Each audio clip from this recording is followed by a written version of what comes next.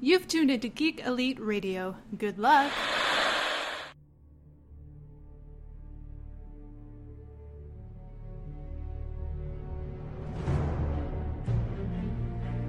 The future comes, and now my watch begins. It shall not end until my death. I shall miss no game, withhold no news, report all rumors. I shall wear no jerseys, and plead allegiance to no side. I shall live and die on my webpage. I am the word in the darkness.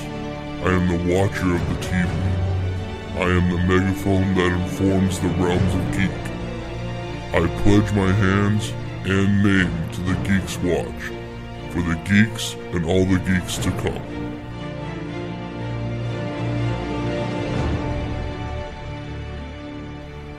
Welcome back for another shift on the Geeks Watch. John, we're still here talking about Westworld Season 2.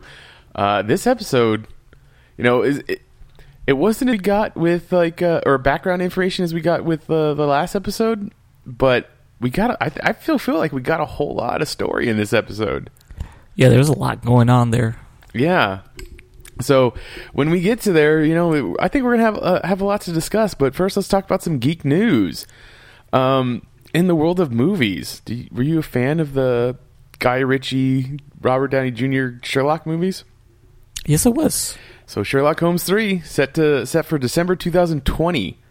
You know, he's finally going to come back and make that movie. He doesn't have any more Iron Man movies to make, I guess. So. And he doesn't need to do it for the money. So yeah, so I don't think they have Guy Ritchie down or set to direct yet, but which would be a shame if he didn't come back. Yes, as Ritchie is not confirmed as of yet, though. You do have Jude Law and Robert Downey Jr. come back, though. I don't feel like it's a proper trilogy, though. If you don't get him back? Yeah. Yeah, if you don't get him back, it's not a proper trilogy, because very much the film style of Guy Ritchie is a big part of that move. Those two movies. Yeah, this will just be like another Sherlock Holmes adventure. Yeah, just kind of be independent of the overall story they were telling. I mean, it makes sense. I don't think Game of Shadows did as well as they thought it was going to do. But it did do better than the first one, but it probably cost more to make. You know what I mean? Yeah. So I like the second one a lot more, but I feel like they blew their wad too early by killing Moriarty. Spoilers if you haven't seen it yet. I felt like, I mean, they teased Moriarty in the first movie, like they kept them literally in the shadows. Yep. And that was probably just because they hadn't cast him yet. No, I think the rumor was that the little bit, even though he never shows his face, it's Brad Pitt in the shadow. Oh, that's kind of cool. He should have done his pikey accent though from Snatch. Yeah, that would have been awesome. But yeah, like I feel like it to be a proper trilogy, you shouldn't have killed off Moriarty, because now what's he going to do in the next story? I mean, the only way they could sway me back is if they do Hounds of the Baskervilles, because I've always wanted to see that, like done in like high budget live action. I mean, it's possible. I mean, I don't know. Or just jump into the future and have like the cartoon version of it that takes place in the year 2025 or whatever. Well, speaking of a third sequel or a second sequel and jumping to the future, Bill and Ted has gotten their third movie. Like it's all official now. Everybody's coming back. So you got it's being called Bill and Ted Face the Music, and the idea is it's 29 years later, and the boys have not done what they were supposed to do. They have not brought world peace.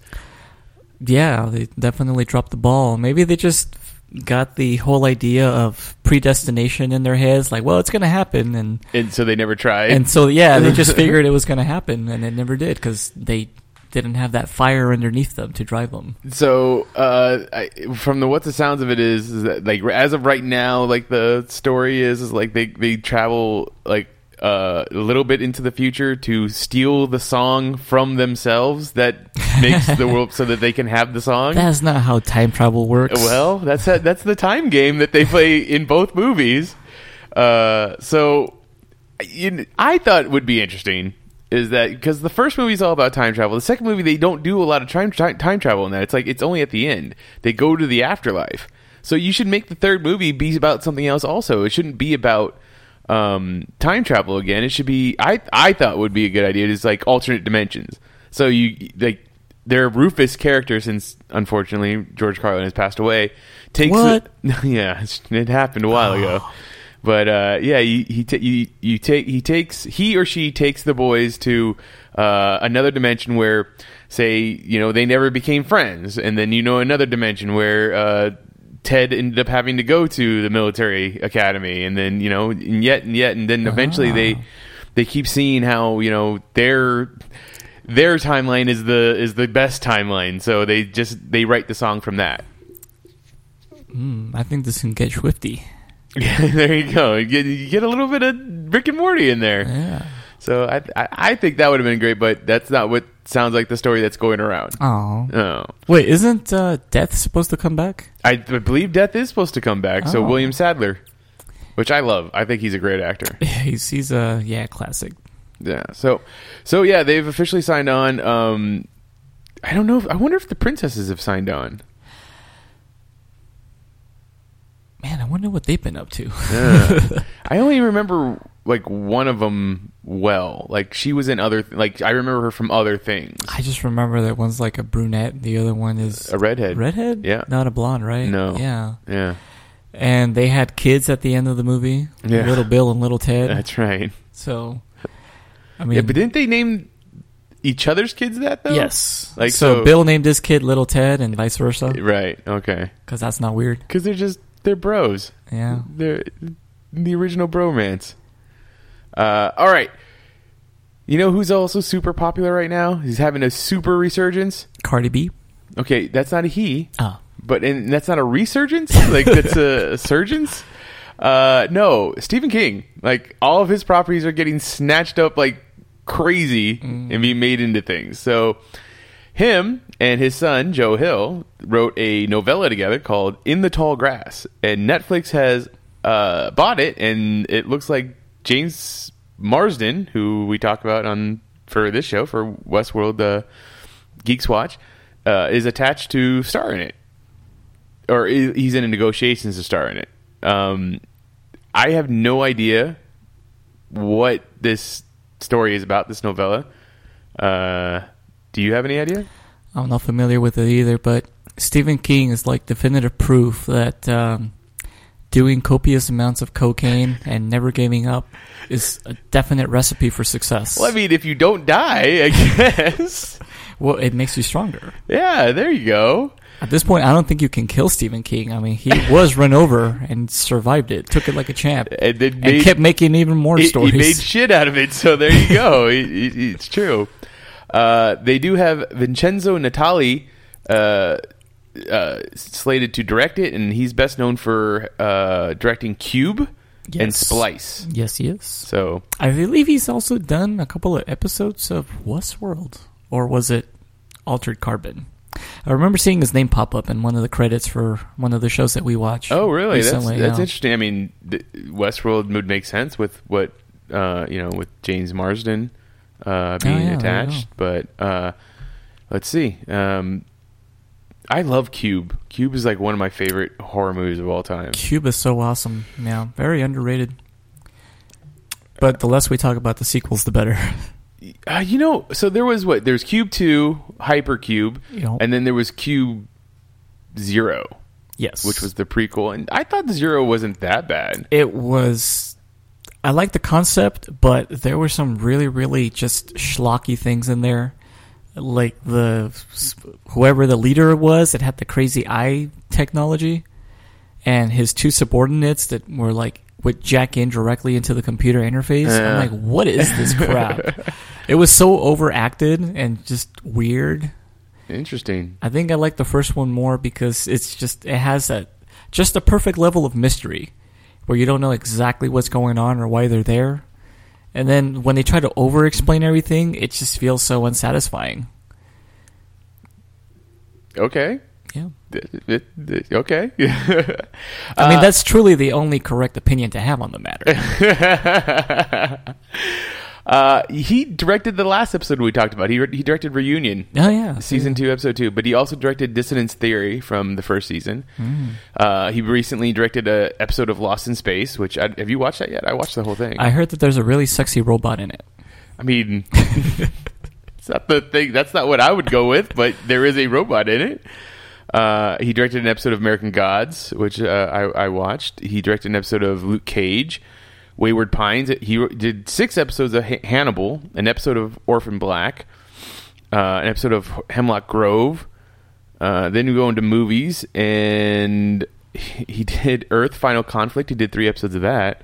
And then a big surprise for me, seeing as all this other stuff that he directed an episode of Space Cases. Do you remember that show back in the day? Jeez, no, how long ago was that? Oh, this is back in 1996. So this is a bunch of kids that are in like think of like high school Starfleet that get lost in a spaceship in outer space. Like they get sucked into a black hole and they're far away from home, and it has the actress that plays Kaylee Fry on Firefly. Oh, Jewel State? Jewel State, thank you. Yeah. She was in that, and she has like a rainbow-colored wig.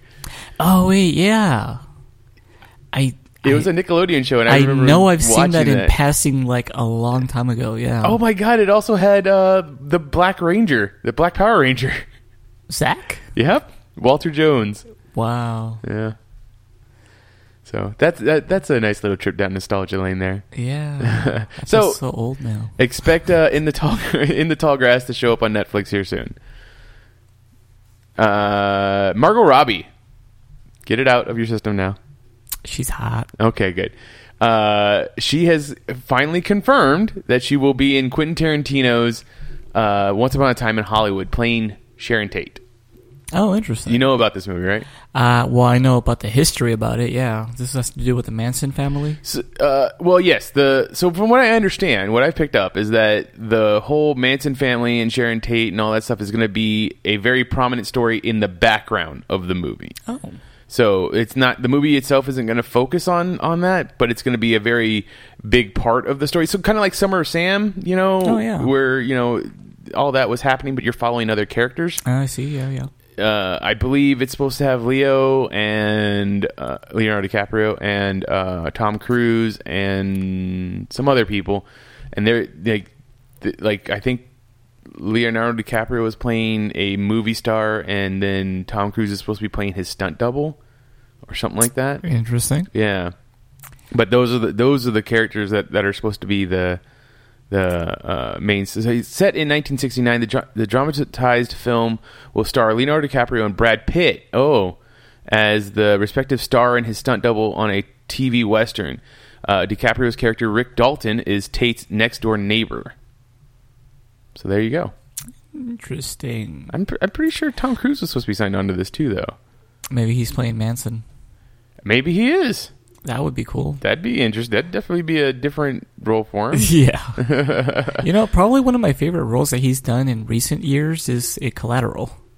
Oh, Vincent? Yeah, Vincent in Collateral is a really good role, or a really good character. He does that so well. I feel like out of all the characters he's played, that probably comes the closest to who he is in real life for some reason. You feel that way? I feel like he's got that like psycho murderer just kind of laying underneath the surface of like calm placidity. Oh, that's mean. Well, I mean, I wish people thought that about me. Oh, okay. Like, oh man, don't fuck with that guy. He's crazy. I remember right after that movie came out, or right around the time that movie came out, he did one of those Inside the Actor Studios, and he was talking about his method, kind of like when he acts and stuff. So he was saying that if he's on set and he starts to feel tired and stuff, he's like, oh, maybe my character also feels tired. Why is it that my character be feeling tired right now? And that's the way he kind of uses it. And I always think about that because he related it back to being Vincent. Like, there's times when he was like, Vincent's just so angry. And then he's like, well, maybe I'm angry. Or why am I angry? Or maybe why is Vincent angry? And I was just like, oh, that's weird. But I remember seeing him also at San Diego Comic-Con when they were doing a panel for Edge of Tomorrow. And, it might be an act and all stuff, but the dude is super enthused about making movies, and he just loves everything about movies. And like, I was like, I think he's fucking cool. Like, he's in a terrible religion cult thing, but I think the dude's just like super cool. What I find funny about Tom Cruise is Christian Bale says he based his performance of Patrick Bateman in American Psycho Really? off of Tom Cruise. I can And there's see a that. specific interview that he did. He said he watched closely because he says that there's an intense friendliness to him, but nothing behind the eyes. Is it the Oprah interview? No, this was a Letterman interview. Oh. And yeah, I watched the clip that it was in referencing, and I'm like, oh yeah, like that's definitely That's definitely what's going on there. a weird side of a human being that it's almost like he's on autopilot and he doesn't know what to do. He's just like, this is how humans behave, right? I like his Tom Cruise movies, his Mission Impossible movies. I like the Jack Reacher movies. And a lot of people have said that Les Grossman has been one of their favorite characters in the last decade of his.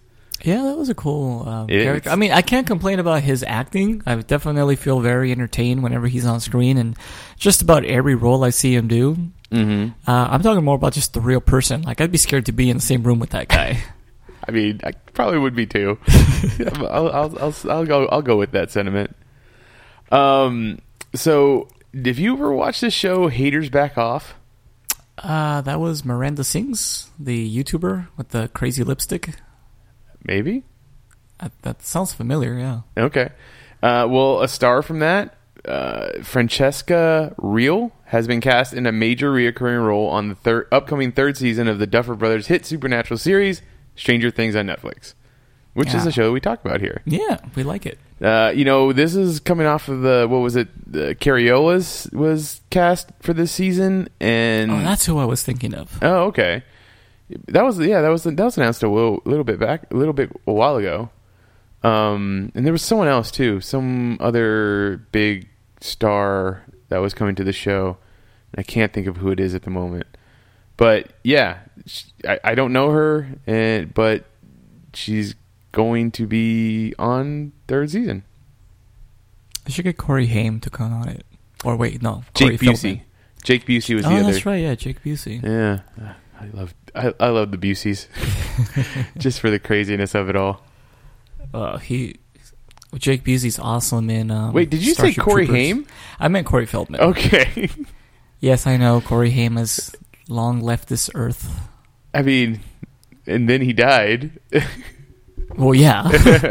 I don't mean he left the planet and then died. Yeah, no, I mean like he's. I was just trying to make a joke that he was kind of out there. Why are you so dark? I'm the dark one. Sure.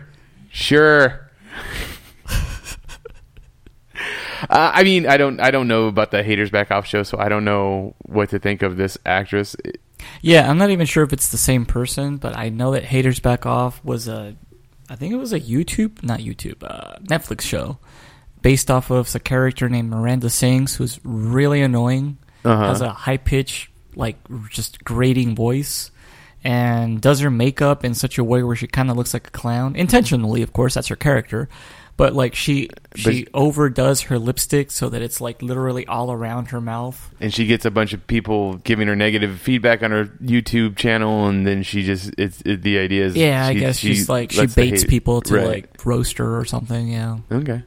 It's weird. Sure. Yeah, she made money from it. There's a whole bunch of Netflix shows out there that you couldn't sit there and watch them all. I mean, well, I just can't wait till they make Ow My Balls.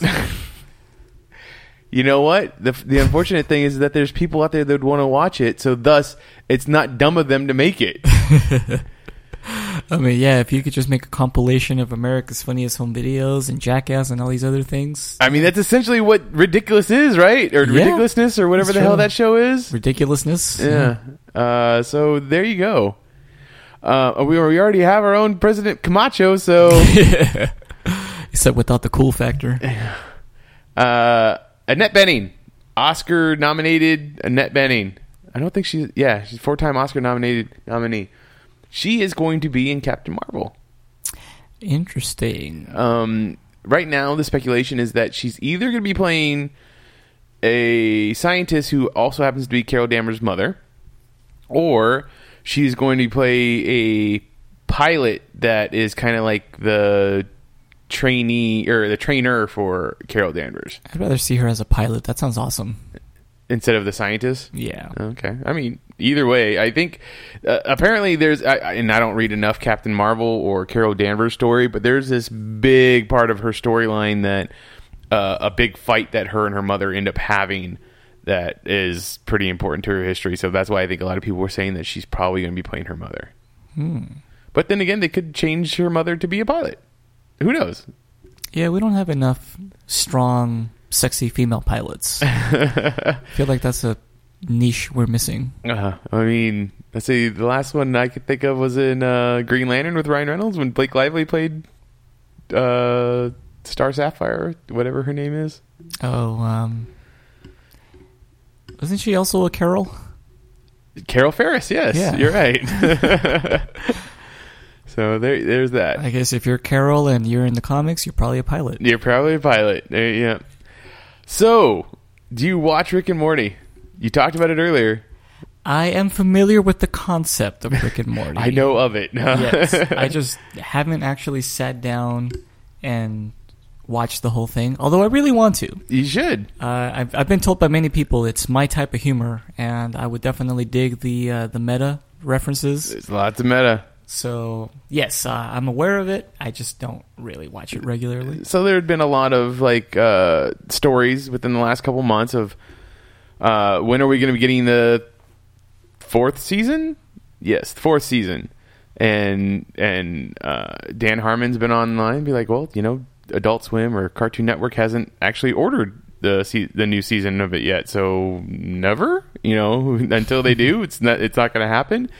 And on let's see, what is May 10th? So this is the 13th. So back on Thursday, Justin Rowland, the other creator of Rick and Morty, tweeted out a picture saying, "More Rick and Morty coming. Looking forward to all the tweets asking where it is.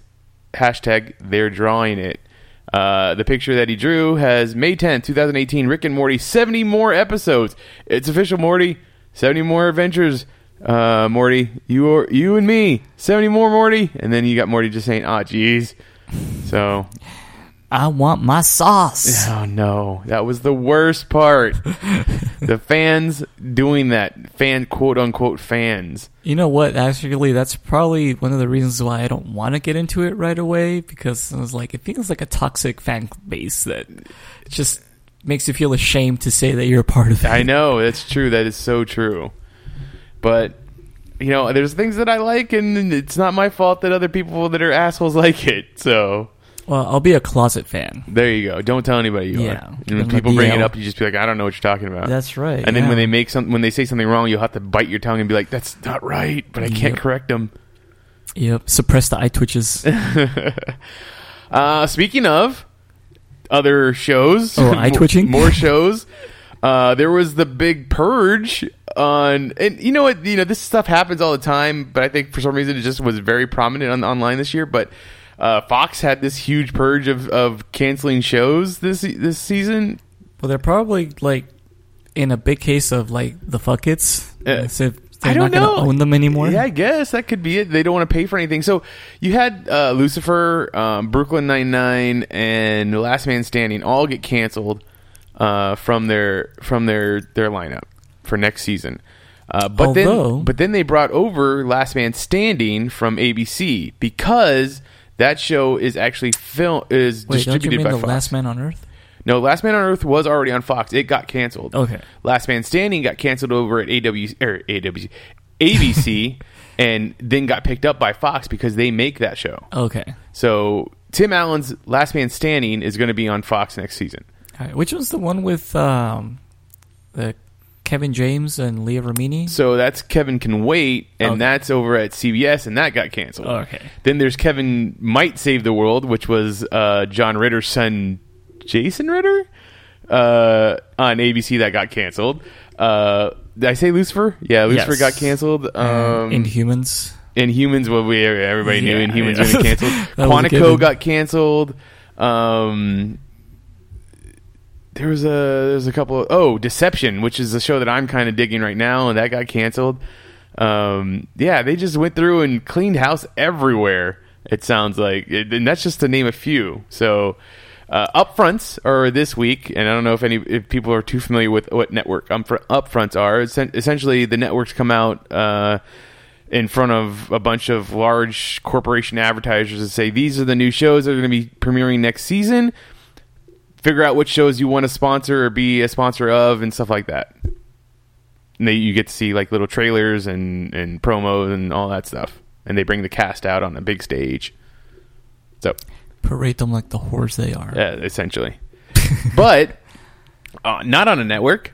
Cobra Kai. Cobra Kai season 1 just dropped on YouTube Red. They have already went ahead and greenlit season 2. 10 episodes was the first season, like 30 minutes each, a little less. I watched the whole first season. Have you watched it yet?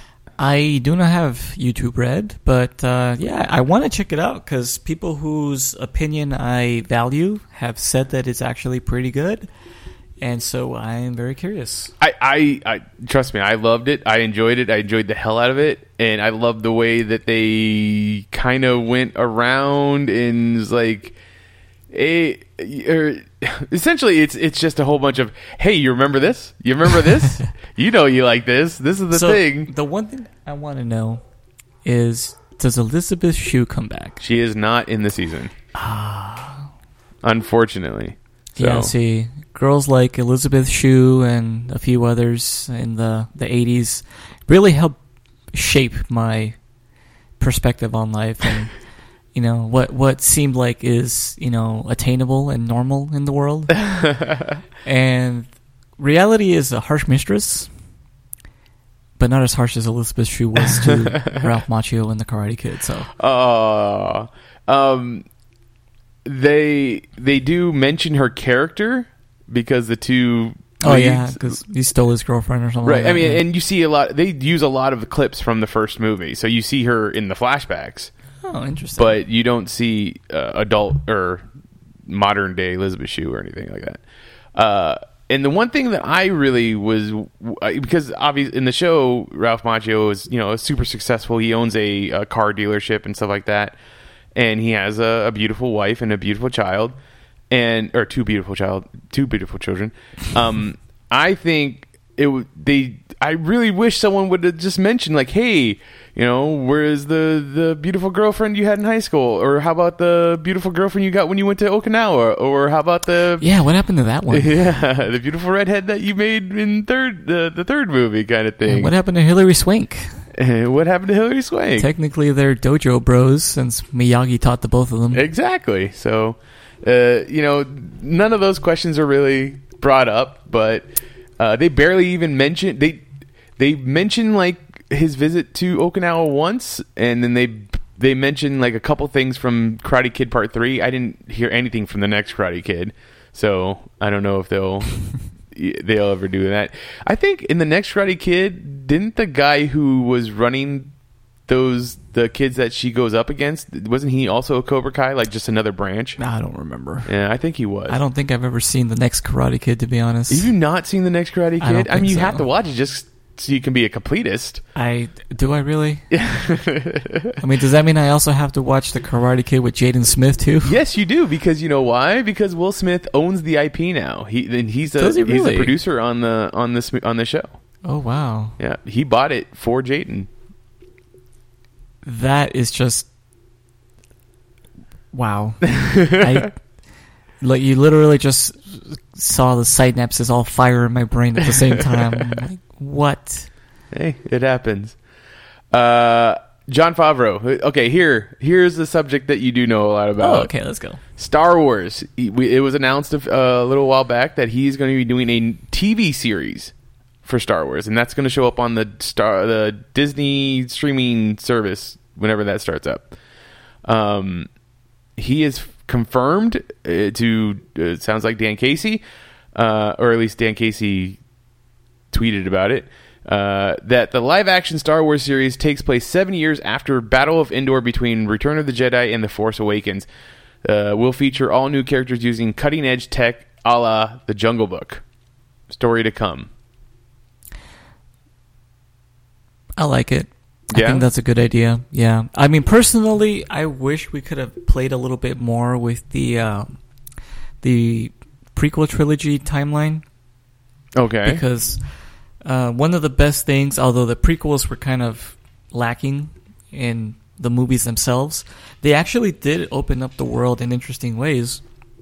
One of my favorites being the Republic Commandos.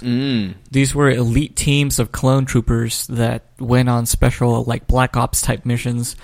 And their book series and their video game for the original Xbox were amazing. Like, they had their own original music score to it.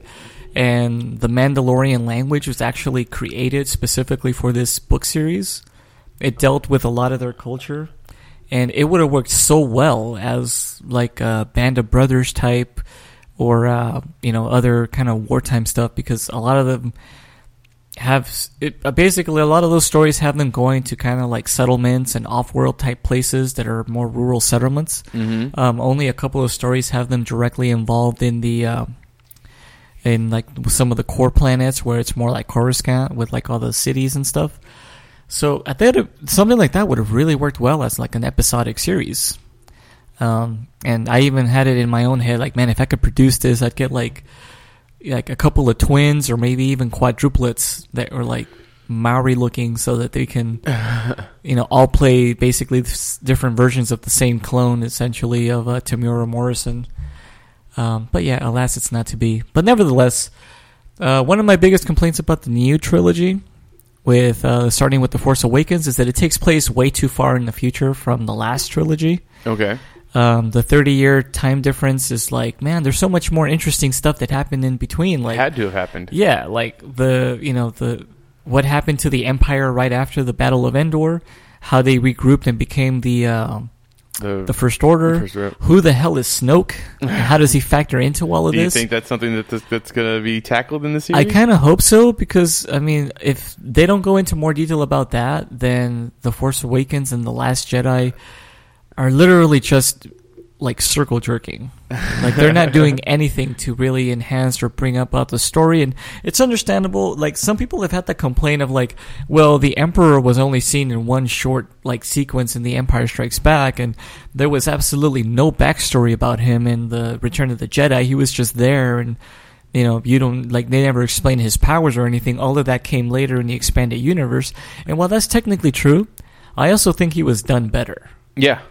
His presence, his malice, everything about him is just so well done. Whereas with Snoke, you're like, okay, like, why do I care about this guy? Well, see, that's also, you got to take into account that the first set of trilogies, the original trilogy, however you want to call it, he's established as the bad guy. So that's all we need to know.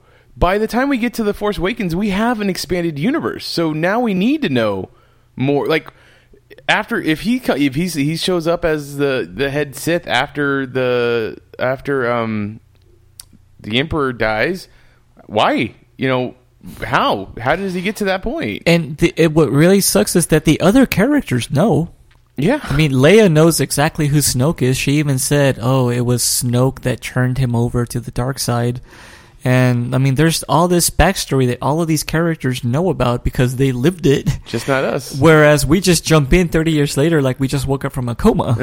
And we're like, okay, let's get caught up to speed. Well, there's this guy named Snoke now. Okay, who is he? Oh, it doesn't matter. He's dead now. He's the Emperor or whatever. But yeah, I guess. So, yeah, like this is a good idea because it'll address one of the biggest problems, which is the backstory. How did we get from there to here? Well, isn't that also the time period that the new Star Wars Battlefront 2 takes place? Like, it's during the Battle of Endor, right after the Battle of Endor? It takes place right after the Battle of Endor, and it does deal with essentially the Empire starting to regroup because of the massive loss that they suffered. Mm-hmm. So this is probably going to be a few years after that, so I guess it's not going to have them scrambling. It's probably going to be a bit more of like they're getting reorganized into mobilizing something. So, I mean, yeah, keep in mind that it had to have taken maybe 20 years to turn that one planet into like a living Death Star. So, hopefully we start to see the beginnings of something like that, like how we get there. Yeah, I mean, so do you have faith in Jon Favreau? Yes, I do. Okay. I really like Favreau in his directing style. I feel like his sensibilities really work. And he knows how to give his actors room to expand on the material that they're given. That was one of the things that the prequels were direly missing, is the actors being given the free rein to play with their character, which is why they come off so monotonous and wooden. I mean, like, Samuel L. Jackson in the prequels is like some of the worst acting. It's like, the oppression of the Sith will not... Like, what? Like, call this dude a motherfucker or something. Like, what's wrong with you? Why are you so boring? I like his little spin on the couch thing. That was pretty stylish. Yeah. All right, yeah. I have faith in Jon Favreau. I'm not a big Star Wars fan, so I don't know where to come at from the whole idea of the... Let's make pins. I believe in Johnny Favreau. There you go. Last thing I want to talk about. Paramount. They want to make a spin-off movie of just the G.I. Joe character Snake Eyes. I have absolutely... Ooh, they should make it with Nicolas Cage. Oh, jeez. Because he made Snake Eyes. Yeah. I get it. No. I don't... Like, I know he's the favorite. Like, everybody loves Snake Eyes from G.I. Joe. I love Snake Eyes, but how do you make a movie about him with he doesn't talk and you don't see his face? No, Snake Eyes is like the flavor. He's like the croutons on the salad. You don't have just croutons. No, you don't just eat a bowl of croutons. Yeah. That's just like Wheaties, basically, with no liquid. Yeah, like, he's a character that doesn't talk. He swore an oath of silence or vow of silence, whatever. Or sometimes in some of the comic books, in some of the comic books, it's he swore the oath to, or the vow to be silent. But then there's some that he got into a fight and he had his voice box cut out, so he just can't talk. Yeah, that could be another one. He could have gotten his throat slashed or something, and like gurgled himself back to health. But I mean, he's a character that you're not really supposed to know what he looks like. That's part of his thing, is that he's an American ninja, a white ninja. Very white ninja. That wears all black, yeah, and that's why his opposite is a white dressed ninja, whatever, Storm Shadow. Yep. And Storm Shadow's the other one that everybody loves because he's the opposite version of Snake Eyes. So I mean, he's the one that has a personality, though. He does have a personality. I loved his character in the G.I. Joe movies because he's a good nemesis, but in many ways, I would feel like he's more of a main character. You know, whether he's being evil or he's working alongside the Joes, like, he has a presence. Yeah. Whereas... And the actor who played him, I can't think of who it is at the moment, but he's great. Yeah, he's in those a great first actor. 2 movies, yeah. And yeah, I can't remember his name either, but I mean, I love the scene where Snake Eyes is on their tail when it's Storm Shadow and the Baroness, and then he kind of like lets go, and Baroness says, "Oh, he gave up," and you see a look of concern on Storm Shadow's face, like, he never gives up. It's like, well, he just abandoned ship because they were about to crash into something. I was like, oh, that was so awesome. But I mean, it's gonna have to be a movie where either Snake Eyes is not the main character, or he's gonna have to have some kind of partner to play off of throughout the whole movie. I mean, I guess you could do like Snake Eyes and Scarlet, like just the two of them. It's kind of a relationship movie, but with all action. You know, the couple. I guess. That's the only thing that I could see. I don't see how do you make that movie? As long as we get a cameo by Shipwreck. Wow, Shipwreck, really? Okay, cool. Who would you have? It's stunt casting. It's Shipwreck. That's a good question. Let's see, who'd be a good Shipwreck? Maybe So they have to have a good beard. Jeffrey Dean Morgan, maybe. Jeffrey Dean Morgan. I mean, that'd be great, but I think he's a little old. Maybe. Well, let's see. Who'd be a little younger? Joe Manganiello? That's who I thought of first, too, was Joe Manganiello. So maybe that's where it is. Get Joey Mang, yeah.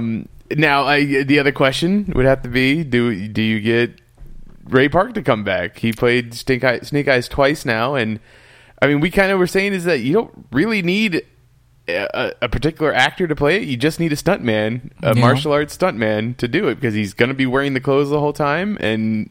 at least he should be, and he's never going to talk.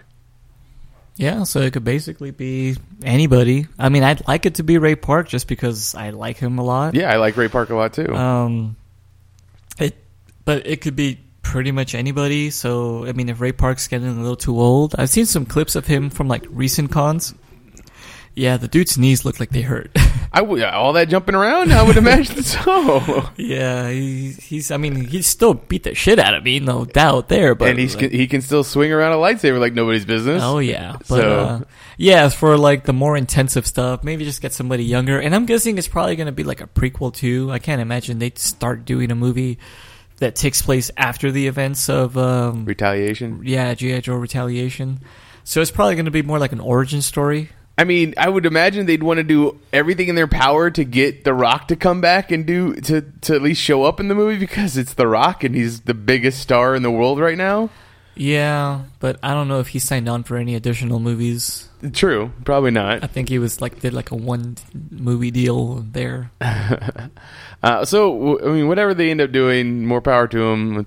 Hopefully it's something good, and it might be part of the whole Hasbro. Fucking expanded universe or cinematic universe. Yeah, so I don't know. All right, let's get to talking about Westworld. Westworld Season 2, Episode 3, Virtue e Fortuna, which I would believe would be Virtue and Fortune in Italian. I guess, yeah. So I'm not too brushed up on my Italian. Hey, look, this title is Italian for Virtue and Fortune. Hey, nice. Hey. Did you type that in Google Translate? No, it's in trivia for the IMDb page. Excellent. And then the other piece of trivia that's right here on there, the first thing that we see in this one episode, one of the new parks that we have to see, is the first appearance of Park 6, the Raj. The Rise of Taj? The Rise of Taj, exactly. Right. So what did you think of this new park? It's to me, it seemed like so boring. Like such a waste of a, host type environment. It seems like it would be a very niche person that would want to go to this particular time period of England going out and conquering or taking over different parts of the globe. It's people who just had a hard-on for colonialism. Yeah. I guess, and maybe hunting big game, I guess. I mean, yeah, the both characters, they said they're there to hunt the Bengal tiger.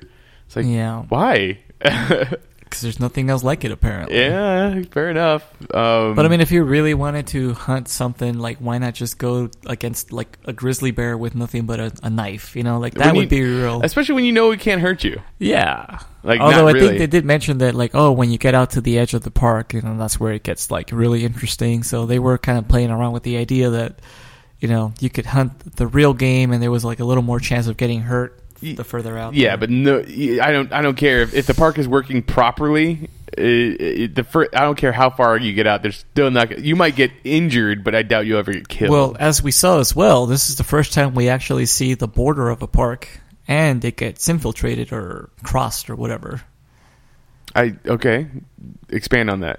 When she's running away from the Bengal tiger. Okay, that's what I thought. So and she actually crosses the boundary from one park.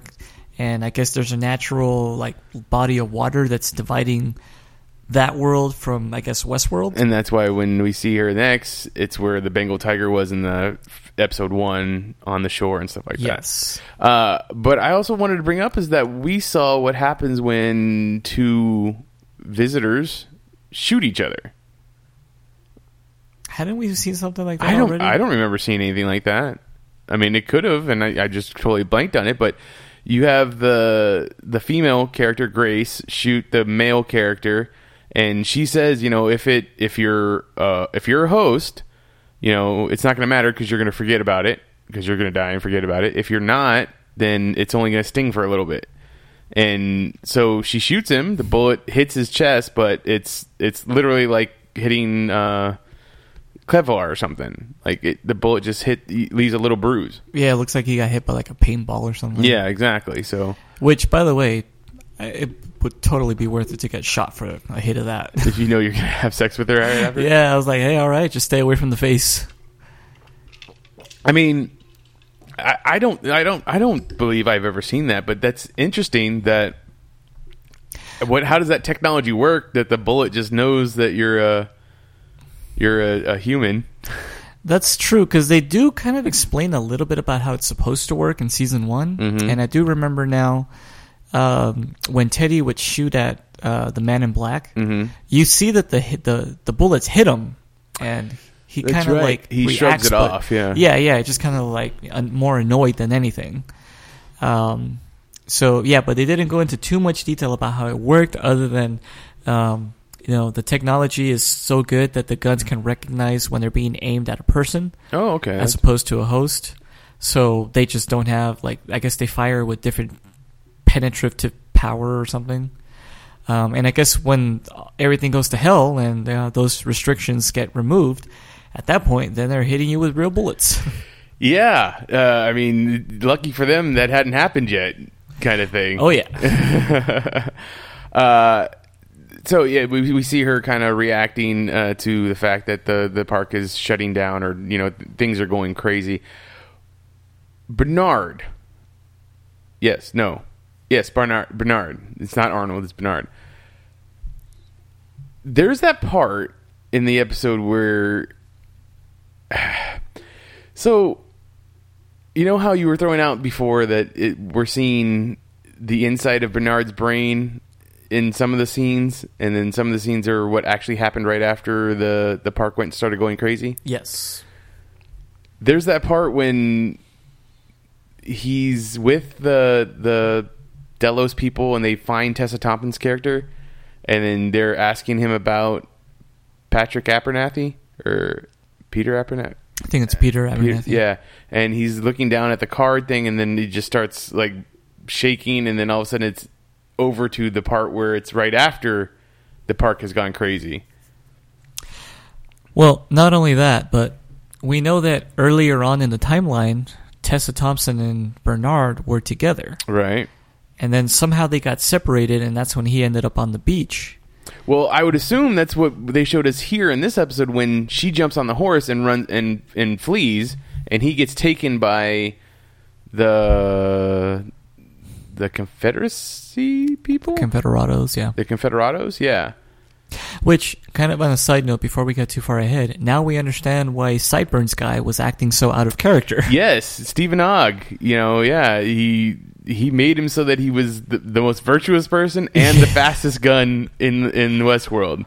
Yeah, it's like, that explains a lot now. Although it kind of shoots down one of the theories that we had about, this isn't the right version of reality, but it explained it perfectly well now, like why he is exactly that way now, and it makes sense in terms of the story. Mm-hmm. So that's kind of interesting. Yeah. So, so they find that the Confederados are actually, well, no, not the Confederados. The Sideburns character's posse is holding a bunch of, I think, real humans and hosts captive. Yeah. Now, why would he be holding host and real humans?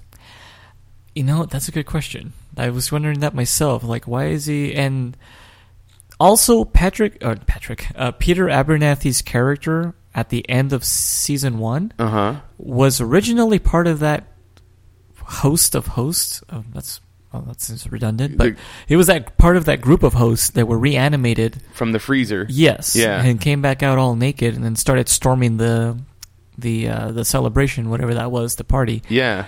And yet now he's reverted back to his preacher character. Well, and he's jumping between like 3 different characters. Yeah, I think one of the characters was like the leader of a what was it?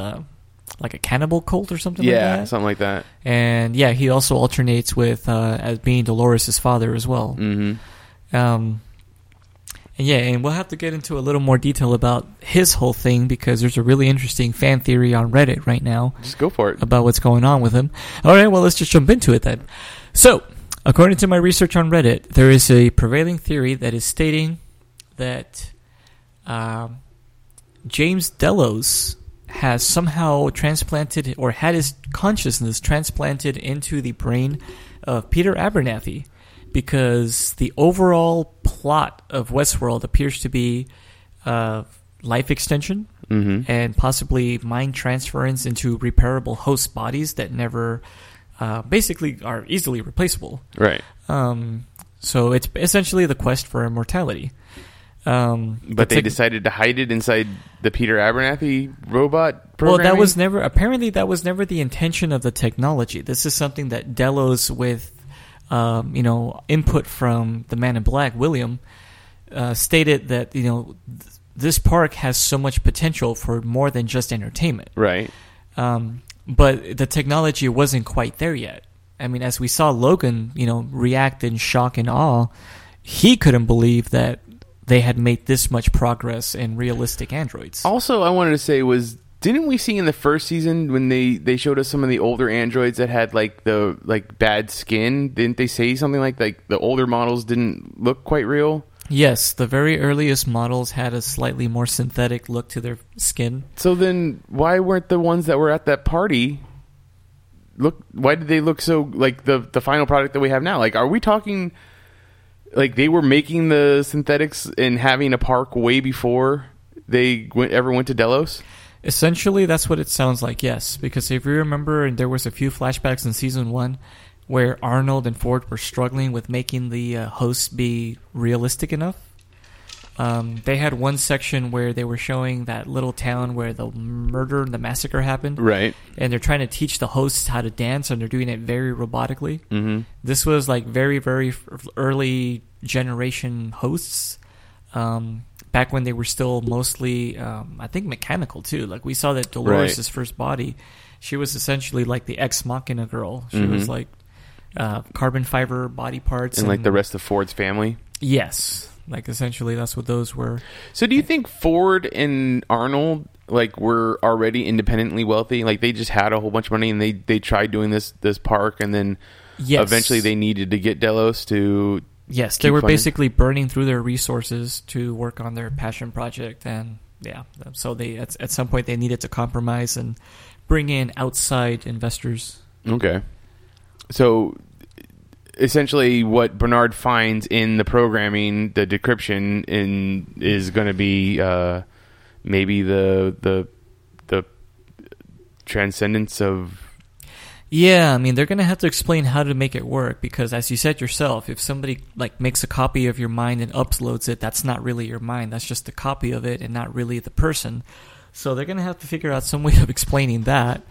But yeah, it sounds like they basically hid it in Peter Abernathy in spite of Arnold and Bernard's efforts to, keep that kind of thing out of the park because that's not what they were intending to do. Mm-hmm. They weren't there to cheat death. They were there to just improve technology and maybe even make a new race of people, I think is kind of what they were saying.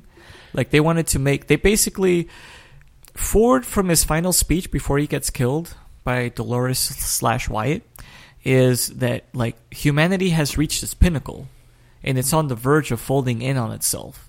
And they have the way here. They basically humanity now is at the point, thanks to their efforts into Delos, where they can make a organism that's as complex, if not more so, than humanity. But they need to learn how to think for themselves to reach that next level. They don't yet have the ingenuity or the creativity, and that's why Ford was the story man. He was so focused on narrative and telling a good story because that's how you pass along the wisdom, the knowledge, the imagination, the creativity. And that's what he was just stumped on. That's what the maze, I think, was all about. Right. The voyage of self-discovery for these robots to realize, hey, I am me, or and not a machine. Right. So contrary to that, it seems like Delos saw the potential for hey, we can put ourselves in these things. We can always repair ourselves. We can live forever. We can be gods. It's the beginning of the Mets from Altered Carbon, essentially. Right. In fact, it'd be awesome if these were interrelated. We could then eventually see how AIs also become a thing and all that. Yeah, that's true. Anyway, so long story short, because they're kind of going long-winded, it sounds like Delos snuck the program or the memories or the mind of James Delos into Peter Abernathy. And the theory is that when, if you remember from season 1, the Man in Black, when he was still young William, he left his picture of his then fiance or wife, who was the daughter of James Delos. He dropped it at the ranch, the Abernathy Ranch. Right. And Peter is the one that finds it, and it kind of screws up his brain, and that's why he has to be taken out and replaced with a new Peter Abernathy. Yes. Is somehow seeing a picture of his potential daughter jive some kind of memory that started to bring out the James Delos portion of the brain to the forefront, which was causing conflict with the Peter Abernathy. So they just put him in storage, and nobody really understood what was going on. But we know now since season 1 that Delos has been trying to hijack some information, steal some proprietary data, and so far in season 2, they've been making the case that, oh, there's something really important here. We need the mind of a host, and Delos security won't even come for us unless we have it. Like, that's how important it is. Now, that was one thing that I want to bring up is the Tessa Thompson's character, Charlotte. Do you think that this current story arc that she's on, was the original plan for her character all along? Or is that something they added in for season 2? Because what they're doing with her now, how she's like, you know, all gung-ho about going out on the mission with the guys or with the security team, and then she's part of this secret project that is happening there, and she has a lot of the answers and stuff like that. Like, to me, that's not what her character was in the first season, but it could have been, and she was just playing it up. No, yeah, she was definitely doing some kind of not corporate espionage, because it was her own company, but she was there with an ulterior motive, and she was definitely there to oust Ford out of his position, and he knew it. I mean, he saw all the signs ahead of time. But see, that's all I saw her as. I saw her as like a Delos board member that just wanted to take out Ford, not this. Oh, well, I have these other experiments going on in the park, and I know the real projects, and there's others, all these other things going on is going to go through me. Like, I feel like I know this is cynical, but I almost feel like Tessa Thompson's, star rating has just gone through the roof with Thor Ragnarok and what was that recent Annihilation and Creed. All that stuff is just she's becoming super popular, so they expanded her character and changed it up a little. It could be, but I think it also is an expansion. It could have just been that there's no need to be all gung-ho and Rambo-like.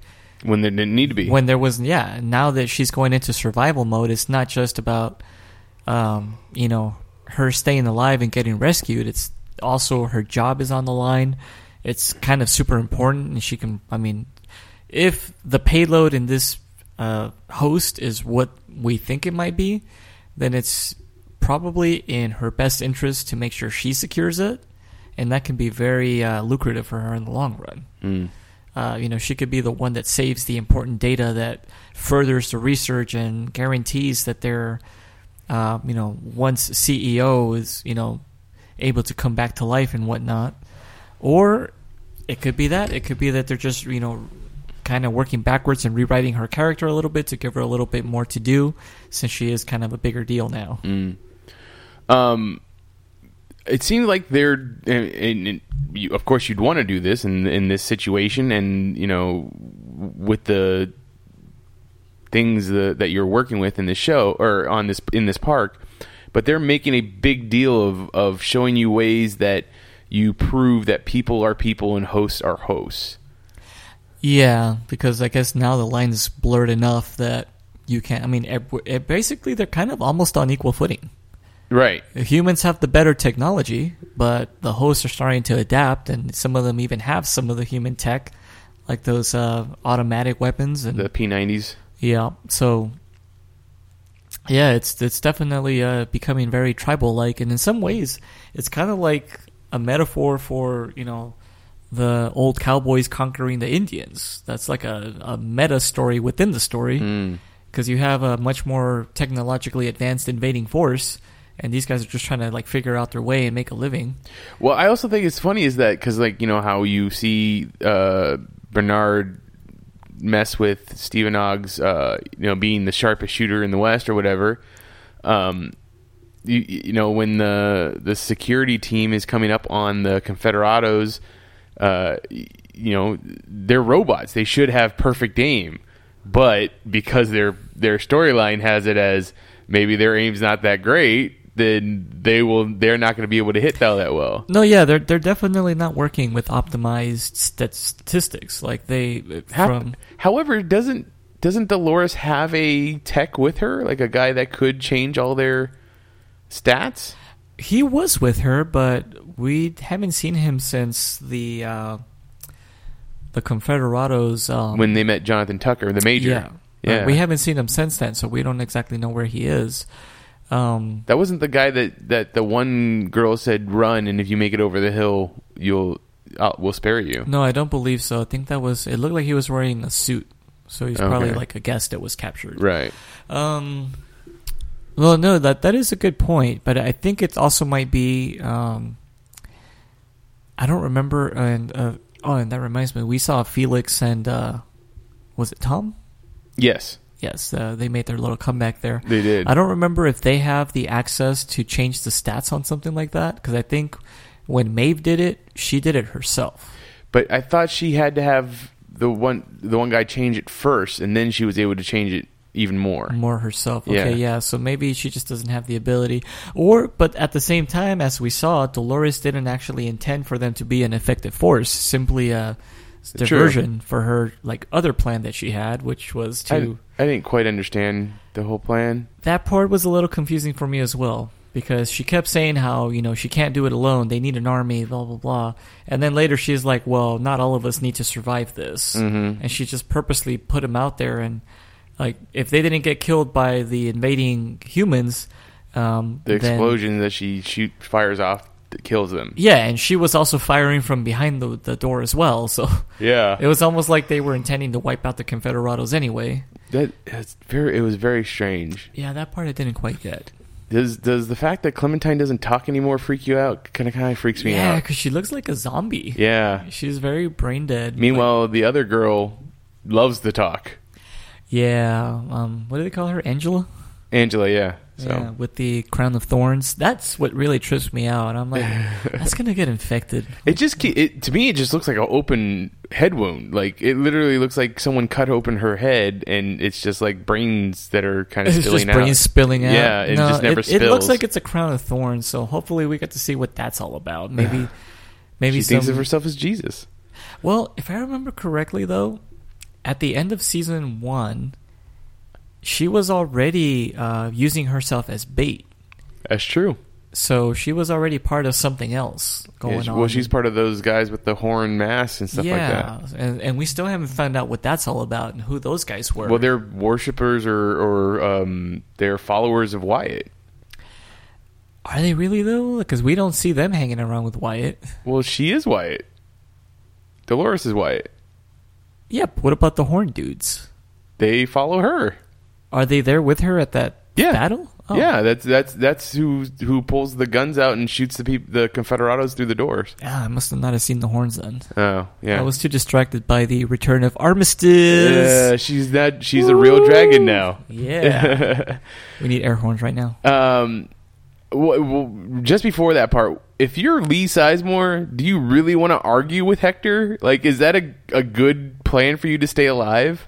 No, and I'm like, dude, I would not get in between them. Yeah, like, especially when they're trying to show affection to each other. He thinks it's a smart move to be like, what? You guys shouldn't be showing affection. Like, obviously the programming has already gone off the rails. Why are you, like, hold up on this one particular point? And he's like, no, you're supposed to only be in love with Isabella, and that's not supposed to change. He's like, I know Isabella's not a real thing. Like, it's all fake memories.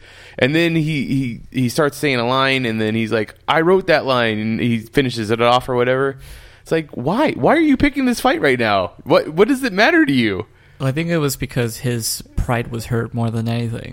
Like, that's the downfall of humanity, essentially, is pride. Pride, yeah. Because, he's basically saying, like, that's not what I did for you, that you're not supposed to be able to do that.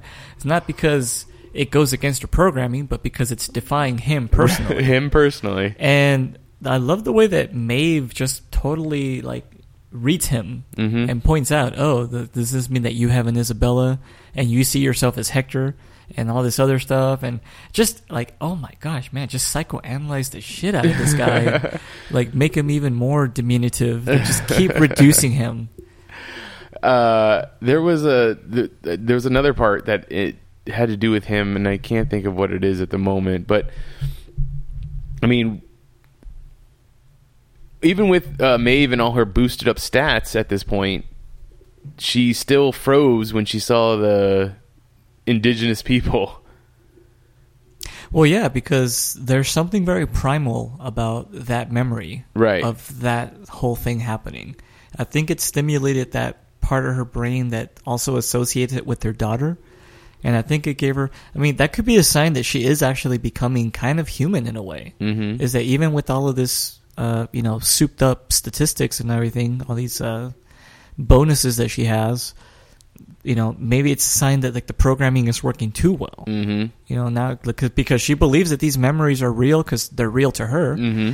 And, like that was obviously something that was very traumatic. Although I find it interesting though, because originally I thought it was the Man in Black that really caused her to be traumatized because, he'd go and murder her and her child for fun. Right. And that's one of the things that she remembered that she'd cling to.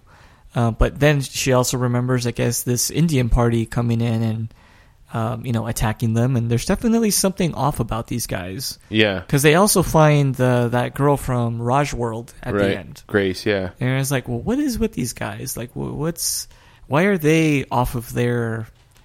It seems like they're off their narrative, but even more so. Like, there's something else entirely with them. Yeah, it's very true.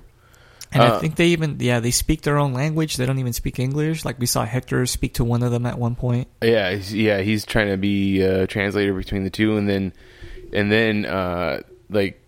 that's what it was. They were like, oh, we'll let you pass as long as you give us Lee. Like, does he know that Lee is a human and not a host? Like, No, they just knew that they could make him their bottom. Oh, well, that could be true, too. Yeah, so is the little girl from the first season that was in Pariah, I think, that gave the Man in Black, like, that piece of information? Oh, no, yeah, she wasn't in Pariah. She was in that other town, the one where Lawrence had his family. Right. So was that also his Maeve's daughter? No, Maeve's daughter is she looks more traditionally African. Okay. Yeah. So I don't know. We got to see a shogun or a samurai or whatever show up in the end of Maeve's story there at this episode. He's made it over into Westworld and he's just cutting people's heads off. Yeah, that's what it looked like. It looked like it was getting kind of snowy. And so you think maybe they're making it over? They've crossed a barrier, or do you think that? That's what I'm wondering, because we already saw that crossing park boundaries is a thing. Yeah. Like, I didn't know how they were partitioned, but I guess they really are just kind of have like a simple divider land barrier between them. So I wasn't sure if this is like a group of samurais or Ronin or whatever that crossed over into Westworld, or if they went too far and now they're in Shogun World. I mean, isn't going to be finding her daughter like literally going to be the hardest thing to do? Because it doesn't seem like it seems like they're heading somewhere, but I don't know if they actually know where the daughter is. Well, it's based on what Lee Sizemore says. It's supposed to be in like a part of the park where it's very bland. It's like, oh, you want to go to like Frontierland, like this is real, like Little House on the Prairie type stuff. Like, why do you want to go there? Oh, okay. And so we get the impression that's where they're going. But like so far they've been traversing through like some of the most dangerous territory. And I don't know if that's because just the way that the park's been messed up now. Everybody's off of their routine. Or... I mean, why wouldn't you want to stay underground? Why wouldn't you want to travel through the catacombs? Well, that doesn't make for very good storytelling if you just safely get to where you need to go. Okay, fair enough. But I'm just saying. And yeah, at that point they also have Felix and Tom in tow, and Armistice is there with her metal arm and Armistice fire has throw. a sexy robot arm. Sexy robot arm. I gotta tell you, that's definitely a new fetish of mine. Between Altered Carbon and that's this. Right. And then I just love the part where Hector's like, the dragon got her fire or something like that because she had the flamethrower. Oh yeah, she says she has a dragon. Yeah, that's what it was. Yeah. My favorite meme that came out of that on Reddit was it's a picture of her smiling and it says Dracarys. Last thing I wanted to talk about is Teddy letting the Major go. Ooh, yeah. So Dolores gives him an order to take him behind the castle or whatever it is, the fort, and kill him. Now, Teddy ends up, because he essentially is like, we're the same. We both have to take orders, or the Major says that to him. He's like, you're just following orders from whoever, from Dolores and stuff like that. And he lets him go. He says, no, I'm not the same as you, and he lets him go. Now, you see that Dolores is seeing this whole thing go down, and then she kind of looks disappointed, but do you think she's really disappointed? To me, the first thing I thought is, why would she be disappointed? It just shows that he's thinking for himself finally. Like, he's doing his own thing. Possibly not, though, because I thought that too, and I was like, why would Dolores be disappointed? See, Teddy has... His programming says that he needs to be kind and... Yeah, he just has this, like, compassionate streak or whatever, and even... the Man in Black in season 1 comments at one point. It was like, man, you're just still the same old Teddy, aren't you? Like, in 30 years of visiting, he's just still does the same routine. So it's not really in his character to, kill somebody in cold blood or anything like that. And I think Dolores saw that and was like, yep, this guy's just not going along with this new role we got. He's still sticking to being Teddy. Right, and he's literally just following her because he's still in love with Dolores, kind of thing. Like I think to some degree he still doesn't fully understand what's going on. He doesn't see the full picture, even with what he has seen yet. Like, it's still not sinking in. He's still Teddy, whereas Dolores is not really Dolores or Wyatt or any of these others. She's sort of becoming something else. Yeah, she's growing, she's evolving, and Teddy's still just Teddy. Was there anything else about this episode that you wanted to bring up or talk about? They do get a hold of Peter Abernathy and they take off with him. Right. Dolores gets pissed off. She gets shot a couple times and just shrugs it off. She sure does. Which was pretty hot. And, I like a woman that can take a bullet. But then also Tessa Thompson's character gets a hold of Peter Abernathy and they take off with him. If that's what you were... I don't know if that's what you were talking about, or you were talking about the fact that Dolores got them. Well, yeah, before that, Dolores does get to see him, and, Bernard messes around with his programming, and that's how we find out that his mind is hiding some kind of huge encrypted file. Mm-hmm. He's able to access it temporarily, and it's possible that he downloaded the information into himself. Mm-hmm.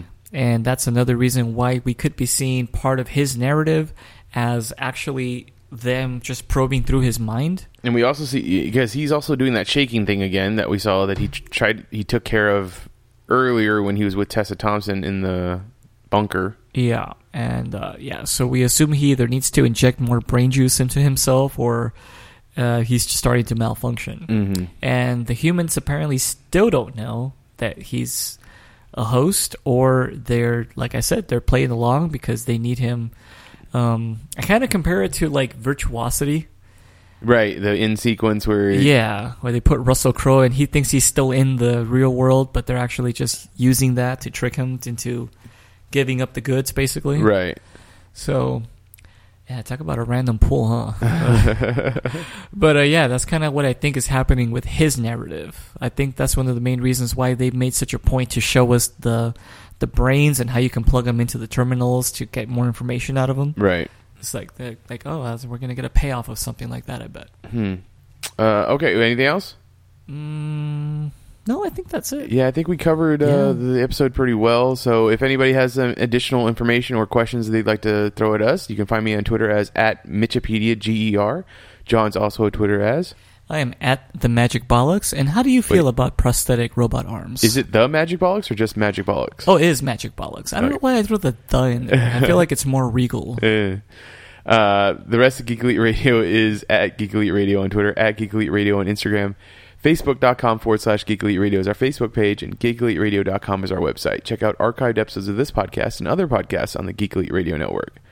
But until next time, this is the Geeks Watch on the Geek Elite Radio Network saying always remember to geek out. We now return you to your regularly scheduled program.